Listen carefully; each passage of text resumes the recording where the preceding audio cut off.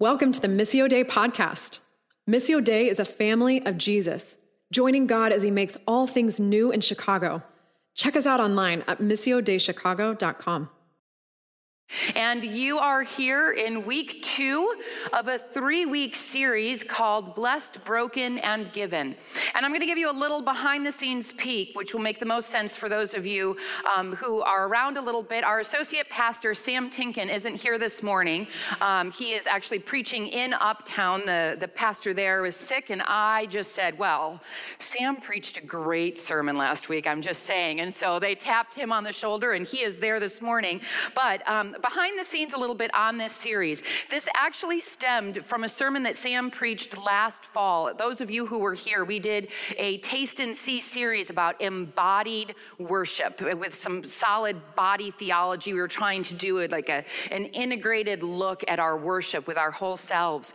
And during that series, he preached on communion, what we call the Lord's Supper, this table that we come to. And he looked at that briefly in his one sermon from various angles, whether we call this the Lord's Supper, communion, or the Eucharist. And it's all about the depth and beauty of this act in the life of the church that we do together. And it was clear in that sermon that this is a passion area of his.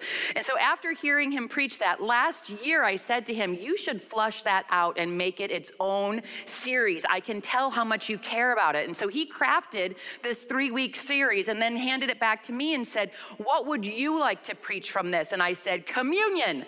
And so where we are today is the intersection of Sam's and my passion areas. So his communion series and my passion for this concept of the communion facet of the Lord's table that we're going to talk about today. So that's where we are today. So again, the series is called Blessed, Broken, and Given, and that comes right from Scripture, where we read that Jesus took the bread, blessed it, broke it, and gave it to the disciples and said, take and eat, this is my body.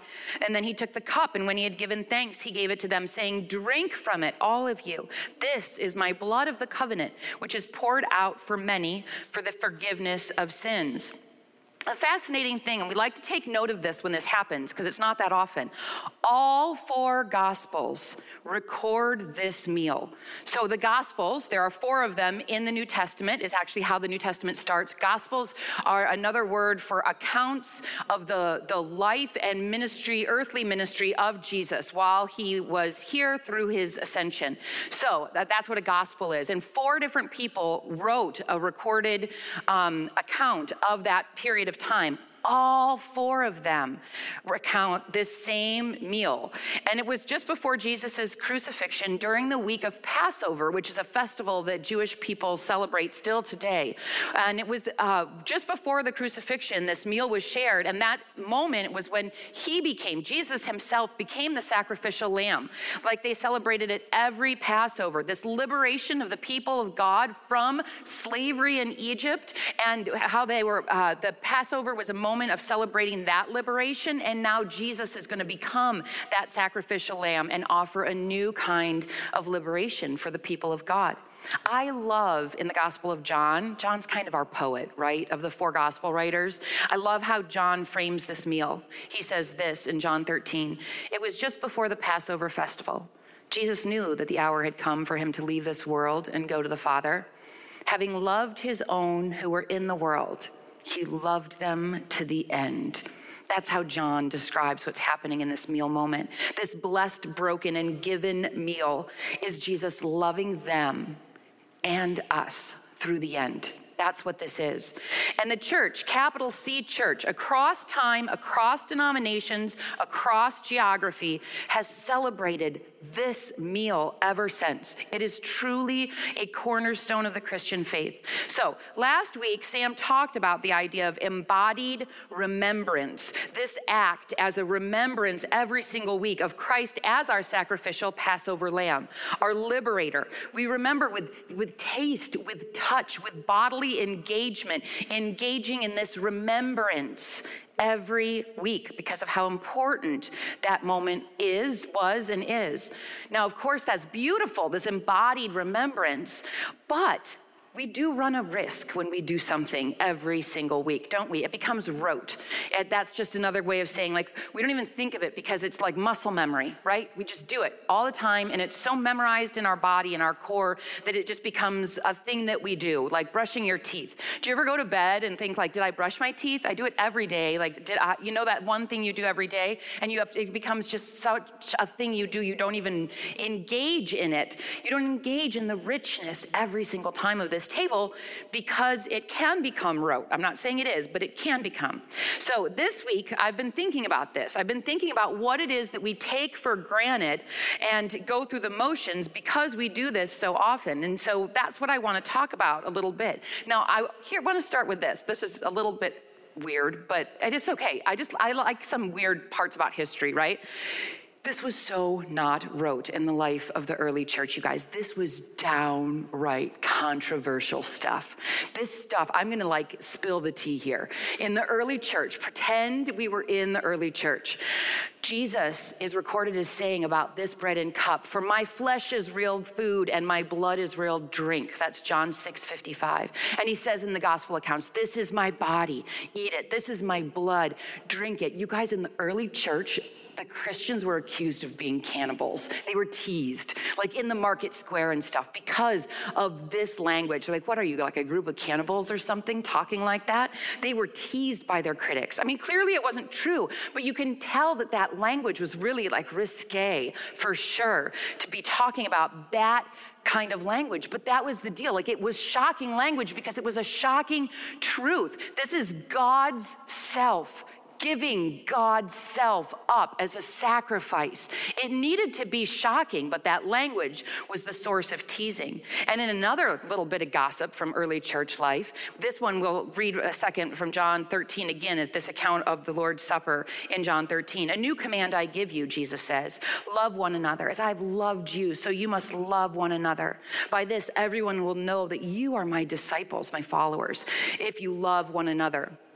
So there's all this love talk in the Christian community, right? And then they're living it out, like in the reading that Jade gave us from the book of Acts. Breaking bread is linked to how they were showing this mutual love for each other. That kind of love in the Bible is, in the Greek language, is agape. It's love in action. It's not romantic. It's not sexual love. It's like the love in action that you have for one another. And so because this is agape love, people were calling this an agape feast. They had a meal linked to it and then took the elements, but they would, people around them, I'm still in gossip mode, right? They would hear about this agape feast. Plus, the Christian communities were using all this family talk about now being brothers and sisters at an agape feast. And everyone's like, what is up? That sounds super sketchy and a little racy. Even in the church in Corinth, which did some really racy practices in their own worship to the temple of Artemis and stuff like that. You guys, people were mocking Christians for a love feast and being cannibals. This was the source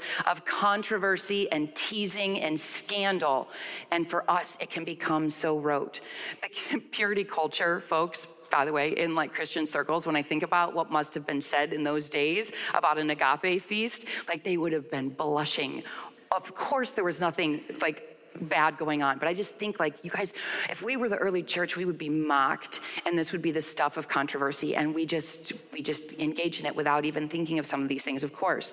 So anyway, the agape feast used to be a full, whole meal, and the Eucharist moment, the bread and cup, was a part of that, but it was a part of a greater meal that was shared. And at some point, church historians believe, because of potentially like misuses of that or just scandal or whatever else, the two eventually became separated at different times. But for a large part of the early church, this was one agape feast. And we're going to circle back to an example in the New Testament of an agape feast. But the third thing I want to say about like the controversy and the wildness of this feast, I actually think the third thing, more so than the gossip stuff, this was so controversial, you guys, that in the history of the church, this has been, in my estimation, one of the biggest fracturing elements of our church history.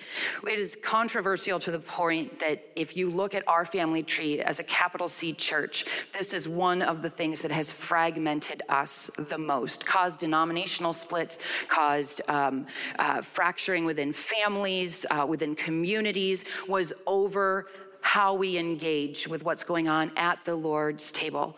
And we know at the end of the day, the fact is there's a huge element of mystery that happens here. Sam got into that more last week, so I won't belabor his point. But I do want to share with you just a little tidbit. If you're new to church, this might seem like this is just like this thing you guys do with like bread and wine. I don't get it. But the thing is that people take this incredibly seriously, and there's different trains of thoughts about what's happening in the mystery and how we articulate this. I'm going to do this really fast. There will not be a quiz on this, so allow it to skim over. If you don't care, you're fine. You're welcome here to not care.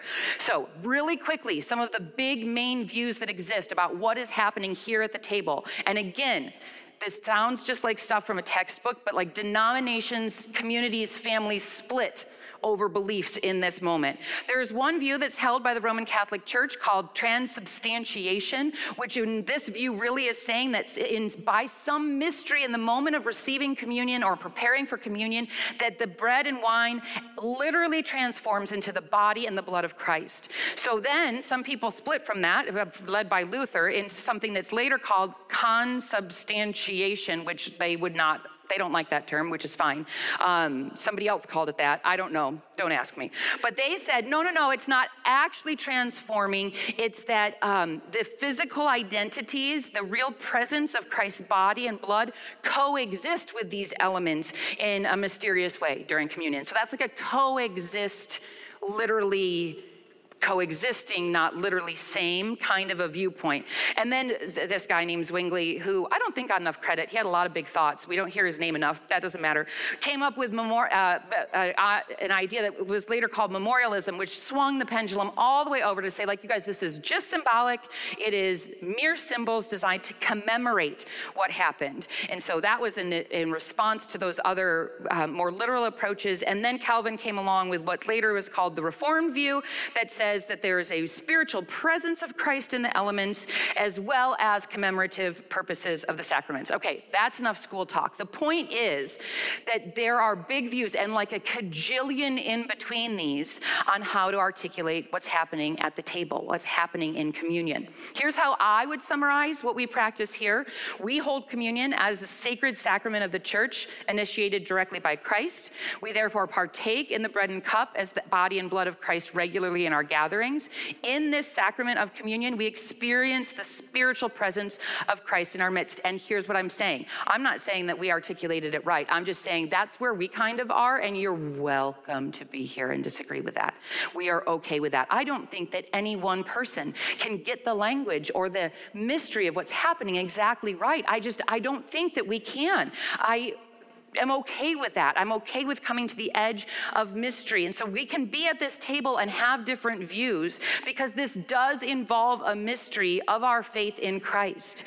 We follow that Christ said to do this thing, partake in this action without being able to fully land on what it all encompasses. But why am I bringing this up? By the way, I think Augustine probably is my favorite. Sam said this last week, that the sacraments, which we hold to be baptism and communion, sacraments are the visible signs of invisible grace. There's something going on we don't understand, but these are tactile, visible signs of God's presence in here. Why am I geeking out on history and stuff like that? I find this to be a great irony in the life of the church. What was meant to bring together, what was meant to unite, to bring into unity around Christ and around one another, has been one of the main threads of division in the history of the church. One of the biggest threads of division, ironically, was what Christ instituted to bring us together in him and with each other. So whatever we believe about the elements of the table, that part of our history, I think, is allowed to make us sad. We don't need to judge it. We don't need to say they do it right and we do it right or you do it wrong or whatever. Like, you don't need to say any of that. You can have your beliefs, but like, I believe that we should sit in the splits that have happened and be willing to say, like, wow, that's really sad when something like that has caused division, because what it is meant to do is bring together. So I want to focus on the part, first we're just going to allow that to be sad, but I want to focus on the part that I love about this facet of communion at the Lord's table, the part of communion that represents participation.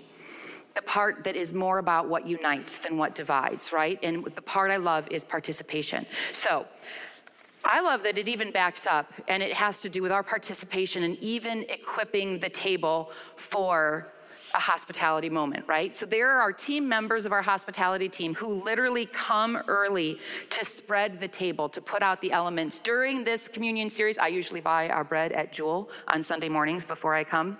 But during this series, we're baking our bread. Like I baked yesterday in order to feel that moment of the kneading of the dough and all of that. And we're taking turns baking the bread to feel that engagement in the very act of creating the communion table. I love how Makoto Fujimura, he's an artist and theologian, in this great book that he wrote called Art and Faith, he says it this way: the Eucharist relies on us to be culture makers.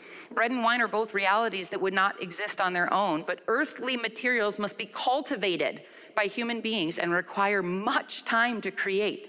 God, for some mysterious reason, waits upon human making and chose to use our ability to make bread and wine to reveal Jesus's resurrected presence known at the table of the Eucharist. You guys, Jesus could have initiated an action that involved grapes and grain, but he didn't.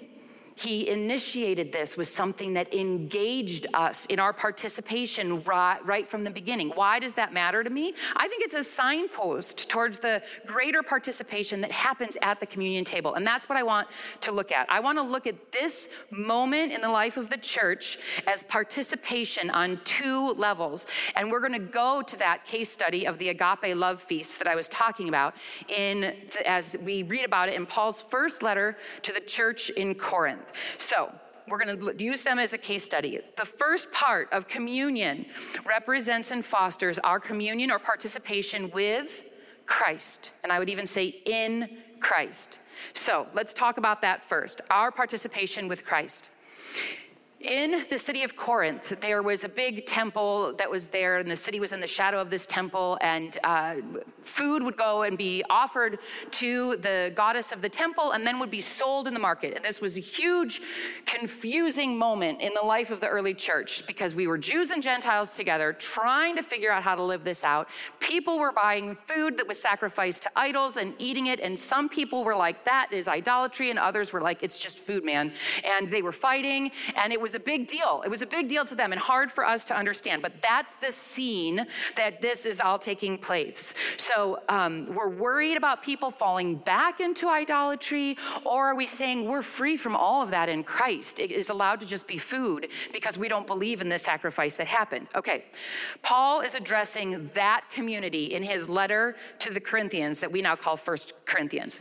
He reminds them that with whom we are participating when we're eating this bread and drinking this cup. He says this in 1 Corinthians 10, starting in 16.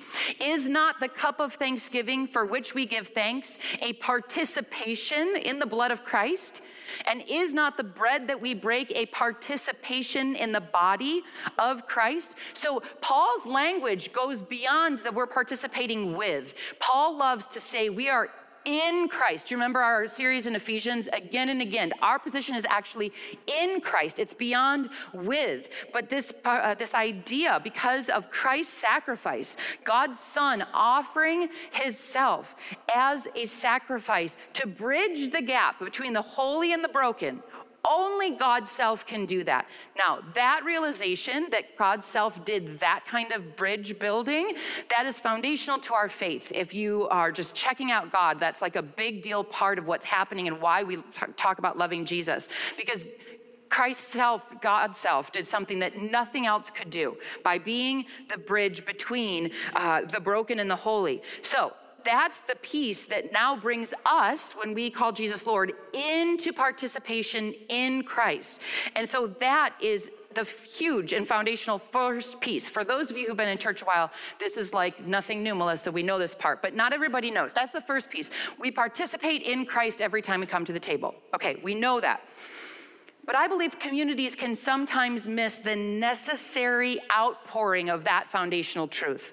And so Paul goes on in that same passage to say this: because there is one loaf, we who are many are one body, because we share one loaf. And this gets us to the second point about communion as participation.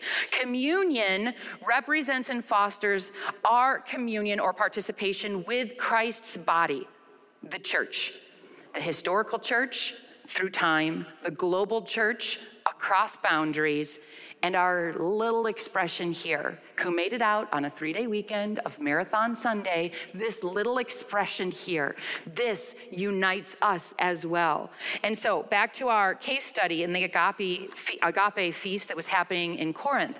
So usually when we take communion here, receive communion here, we usually read actually out of this letter. This will sound familiar. In 1 Corinthians 11, you know this passage we read, "For I received from the Lord what I also passed on to you. The Lord Jesus on the night he was betrayed took the bread, he broke it." You guys remember that? Most weeks we read that passage, right? So that passage that we read as a remembrance when we come forward is stern correction in its original context. Paul is writing to the church and being like, cut it out.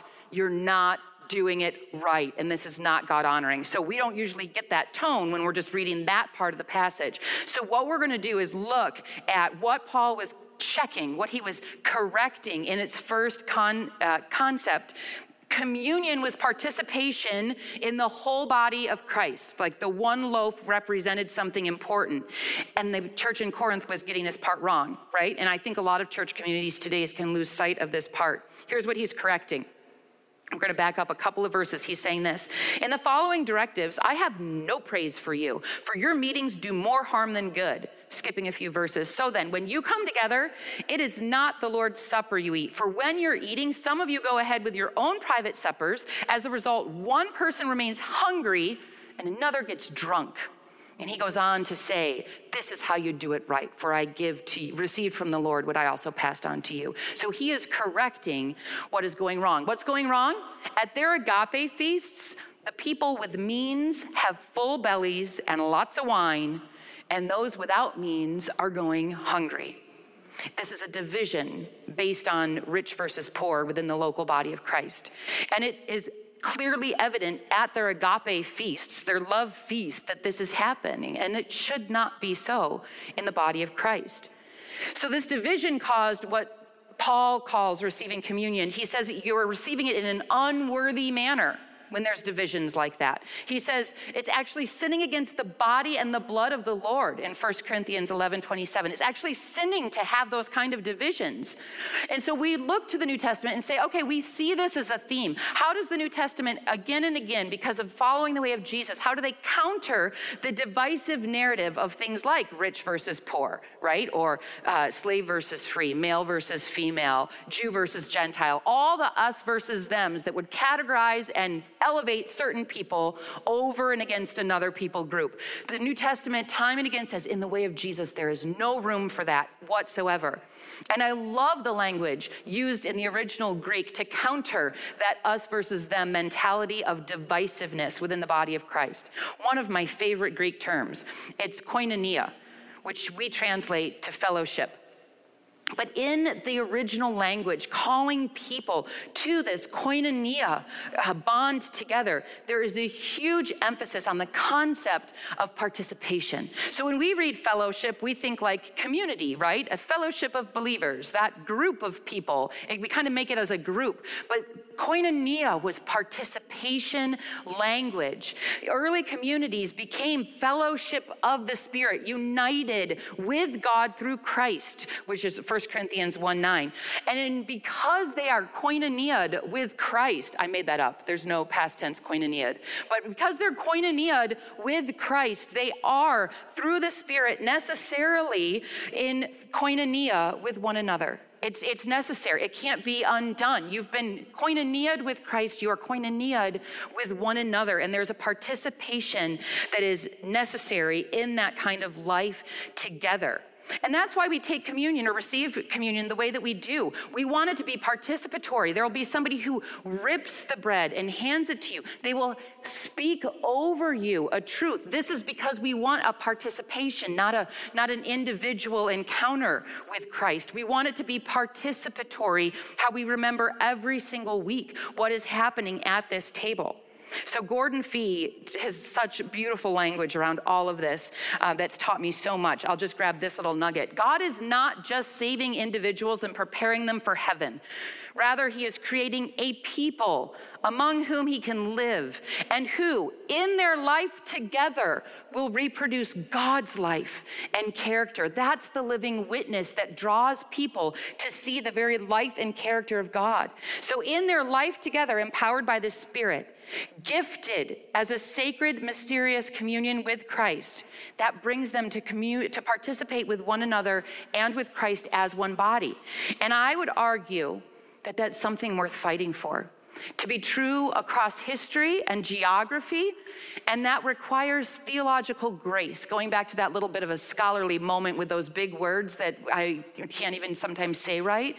Like, we need theological grace to face that disagreement with a sense of unity and participation above all. And I believe in certain topics, theological grace is very doable. If we're talking about participation with one another, there's room for disagreement. It's okay to not land in the same place. That can happen, but we have to fight for that.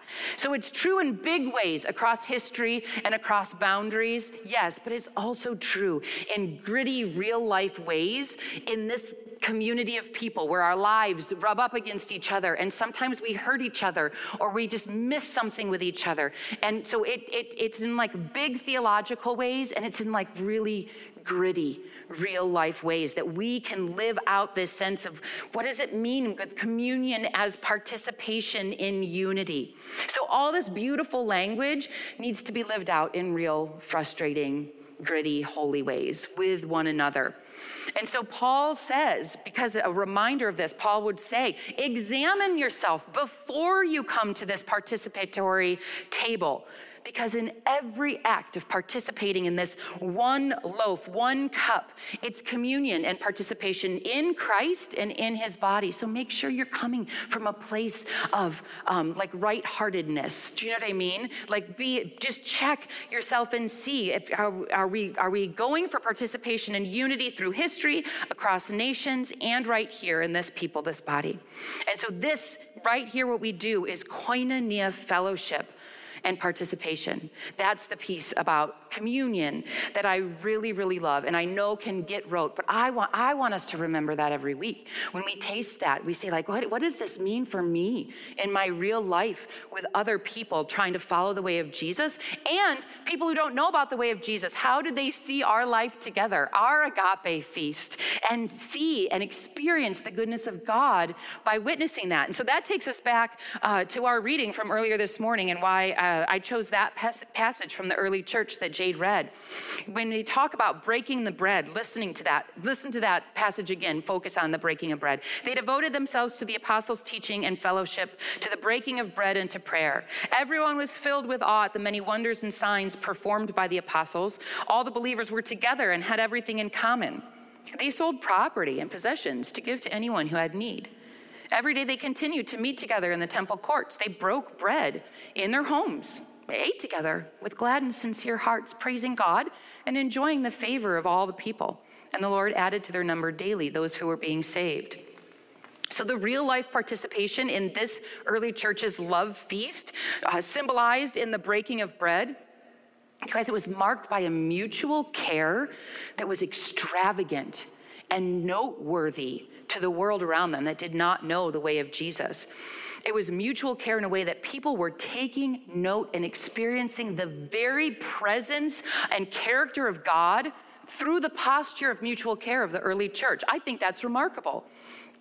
Our case study that we looked at from the church in Corinth, I think that's what Paul was suggesting was missing in that church experience. They were experiencing dividedness over socioeconomic status in that church. And he was remembering the early church that was reflected in the book of Acts, which he knew. Paul was in that piece of the story, right? He knew about that early church. And he knew instead of this divisiveness, what does it look like to actually experience mutual care? Knowledge of each other's needs. They were united in prayer and around tables, And they were united because they even knew about one another's needs. Physical, emotional, spiritual, all of it. I believe they knew all of it. It was interwoven as a part of their participatory communion. You can't separate those things in a group that's truly united in Christ with one another. And we've talked about this before, and I'm not going to belabor this point, but I'm going to acknowledge that's really hard in the city. We have to fight for points of intersection with one another. I don't live very close to any of you that I know of. I'm not going to run into you in my grocery store. Like maybe twice in the 20 years I've lived here have I run into somebody at Mariano's that I know from church. We should all sync up and go at the same time. It'd be fun. But you know what I mean? Like we don't run into each other. We're not at the same kids' soccer games. Like it doesn't happen like it sometimes does in a community that's life is so interwoven that they see each other all the time. It's just our truth. We're in a huge city. We have to fight for points of intersection. But you guys, I say it is worth it to know and to be known and to not just answer the question on Sunday mornings only, how are you, with a fine? Like we really want to know. You have to fight and choose to know and be known. People walk through these doors checking out church and feel like I don't belong. And it's because I don't know we don't know. Like you have to be bold to be like, hey, I want to know and be known. You have to be bold to choose that because it doesn't happen as naturally in a huge city in our context as it does in other spaces. Okay, that was a little side, but like participatory communion, we have to fight for this, living in the culture and the time that we do. But I want to come back to this point this morning, because we want to remember tangibly that broader uniting and fellowship that happens every time we receive communion. And what I mean by that is like, I'm not going to preach a whole sermon on belonging or anything. What I'm going to say is like my prayer for this morning, for this particular conversation, was that we would be reminded every week when we come and take the elements, whatever church you're in, whatever denomination, and the beliefs are on the table, like I give theological grace to that, whatever it is, when you come and you take of one loaf, remember the participatory nature of being not only in Christ, but in one body together with other people. Every time you take communion, what if your mind could go from, I am in Christ, thank you, Jesus, you've saved me. I'm in this body. Where would you use me? I am in this body. How am I a part of what you are doing, God, in the greater world? How can I be a part, because I'm in you, of what is happening with your kingdom inbreaking? And I'm going to leave us with these quick thoughts, just because my goal is just that every week we would have that reminder, right? Like, what does this mean? How do I participate? But I'm going to leave you with two sweet ways that God highlighted this for me this week. And so outside of my study, outside of my sermon prep, God just kept on like kind of nudging this idea for me. And so I'm going to share two of those ways with you when I was not looking for them. In my personal devotional time in the morning, I try to do things that have nothing to do with what I'm studying on Sunday. I do a couple different things. I read Bible, I use an app, and I am currently reading very slowly through Tozer's The Pursuit of God.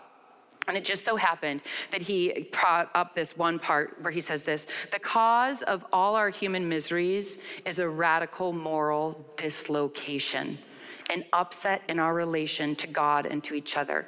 And he goes on and on to talk about, but like if you can summarize the breaking of what's happened in the garden, or whatever, however you want to summarize the fall, the rupture of what God's intention was and what will be corrected in time to come, whatever that was, it's an upset in our relation to God with each other. What if every single week we came forward to the table and said, like, this is our reminder of what was designed to be, what I will participate in now, and what I believe is yet to come in right relation with me, with God, and me with one another. And that idea of coming against the rupture, I think, is really beautiful. Like it's not only a powerful reminder, it's like a spiritual stance of strength to say, I'm going to come against, every time I come to this table, come against the rupture in our relation with God and with each other. Because of Christ, I can do that with boldness. And so that was one reminder that I thought was really beautiful, to come to the communion that Christ established. And the second, I was listening to a podcast, and a gentleman named Jimmy McGee, who's a leader of the Impact movement, I'm going to paraphrase him because I wasn't writing, I was just listening. And he paraphrased this so beautifully. If one group isn't experiencing shalom, you aren't in a place of shalom. And I was like, that's the body of Christ language right there. If I come to the table and acknowledge, like, may your kingdom come on earth as it is in heaven, but I know that while one group isn't experiencing shalom, while any group isn't experiencing shalom, we don't have shalom. So I just feel like that is like a spiritual stance of strength as we come to this table, that we would say, like, man, I am part of one loaf. I am part of one body, Christ's body. I am in Christ through what he's done. And now how, Christ, would you use me as part of this body to be a part of your shalom movement, your kingdom inbreaking to the world around me? And that reminder every single week takes us into the glory of what Christ has given and beyond it to say, like, and how would you use me, Lord, for your will to be done on earth as it is in heaven? God, I confess that my passion exceeded my eloquence this morning. I can feel the frustration of having something heavy on my heart and having my mind not articulate it. And so I just ask you, Holy Spirit, since you're with us, we already know, we honor that truth. Just have your way with these words, with these songs, with this gathering. Stir in us whatever it is that you would ignite in our hearts in response to this truth, that Jesus, on the night that he was betrayed, took this bread and broke it and gave thanks and gave it to us and said, this is my body broken for you. This is my blood of the new covenant poured out for you. And when we get to participate in the liberation of that Passover truth, we can't help but to respond out to the world around us in your name, King Jesus, by the power of the Holy Spirit and by the grace of the Father. Ignite in our hearts where you would have us respond today to the bigness, the holiness, the beauty, and the majesty of the truth that you've established at your table. In Jesus' name, amen. Thanks for tuning in. We love to keep the conversation going. Find a weekly gathering or gospel community in a neighborhood near you. To find out more, check us out online at missiodaychicago.com.